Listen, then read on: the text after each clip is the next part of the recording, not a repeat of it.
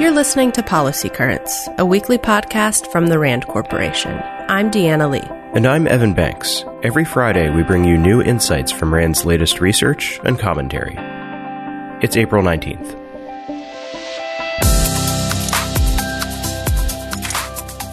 Many experts have noted a trend of school reform churn. New initiatives and programs are adopted by a school or district to help it improve, but then dropped when the next popular reform emerges.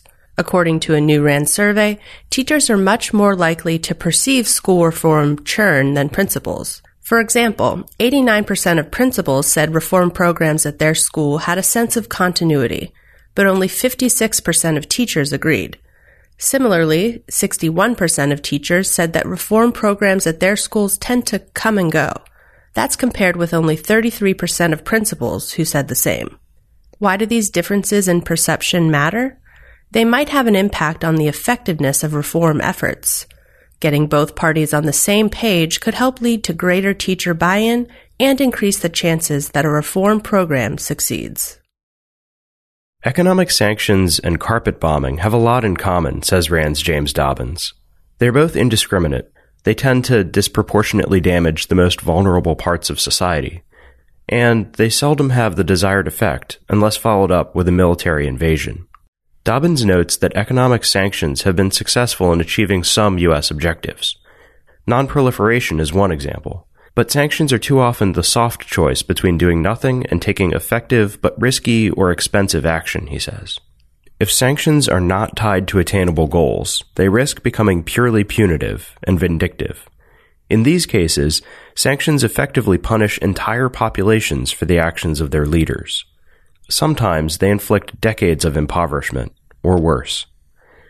To prevent such ruinous outcomes, Dobbins recommends that policymakers ask, are economic sanctions likely to succeed, and is it worth punishing an entire people to do so?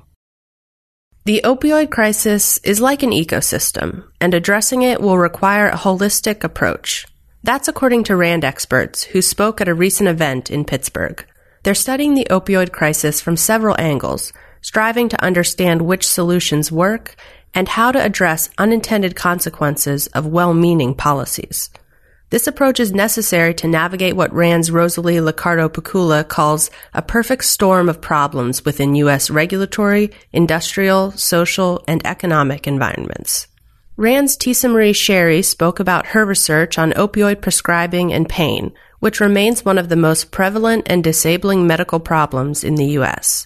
The key question that she and other experts are exploring is how policy can limit inappropriate or risky prescribing while still ensuring adequate treatment of pain, and without causing unintended harms. RAND's Bo Kilmer discussed an approach that other countries are using to address opioid use disorder, heroin-assisted treatment. Kilmer is careful to note that heroin-assisted treatment isn't a silver bullet or a first-line option, but there's reason to explore this approach, he says. There is encouraging evidence from other countries. And because America's problem with the synthetic opioid fentanyl will likely get worse before it gets better, the U.S. should pilot a few randomized controlled trials of heroin-assisted treatment. This would help assess the costs and benefits and provide evidence to determine if this treatment option should be offered. Finally, RAND's Bradley Stein discussed how to expand access to more traditional treatment. Because of history, funding silos, and stigma, conventional wisdom is that opioid use disorder should be treated outside of the traditional healthcare system. But Stein says that we need to treat opioid use disorder like we treat other chronic health disorders, managed in primary care, using specialists as needed. This would be a major shift in care, but it's not without precedent. There was a similar shift regarding depression just 30 years ago. You can read a recap of the event on RAND.org and look forward to a lot more research on the opioid crisis from RAND in the future. NATO's eastern flank, comprised of the Baltic states of Estonia, Latvia, and Lithuania, is vulnerable to Russian intimidation and hybrid warfare. A new RAND report explores options for deterring and counteracting this threat.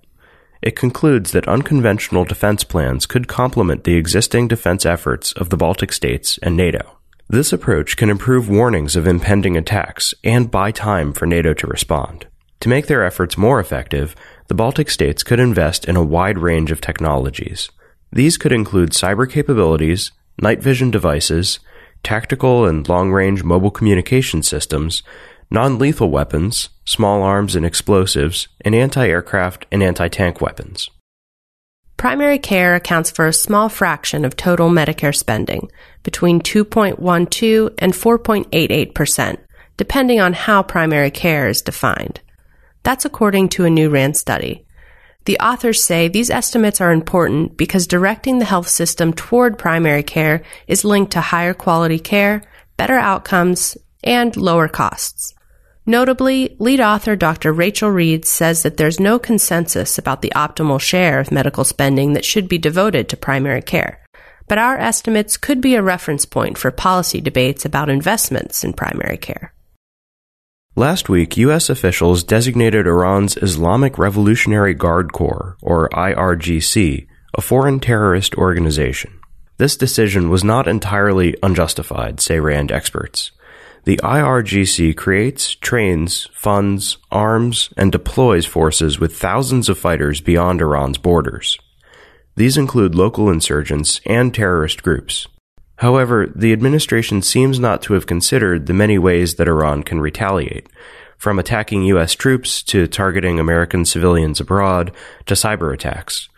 In fact, official statements by the Iranian government already indicate that Tehran is interpreting this designation as an attack and planning to respond accordingly. Our researchers explain that Washington must find a way to come to terms with Iran on critical geopolitical issues, such as reconstruction in Syria, the continued campaign against Islamic State remnants, keeping Afghanistan from descending into chaos, and forging political reconciliation in Iraq between Sunnis and Shiites. But with this latest move, what the U.S. has done instead, they say, is increase the likelihood of a tit-for-tat escalation with Iran, one that could result in broader regional strife. RAND is a nonprofit institution that helps improve policy and decision-making through research and analysis. For more on what we covered this week, check the show notes at rand.org/podcast. See you next week.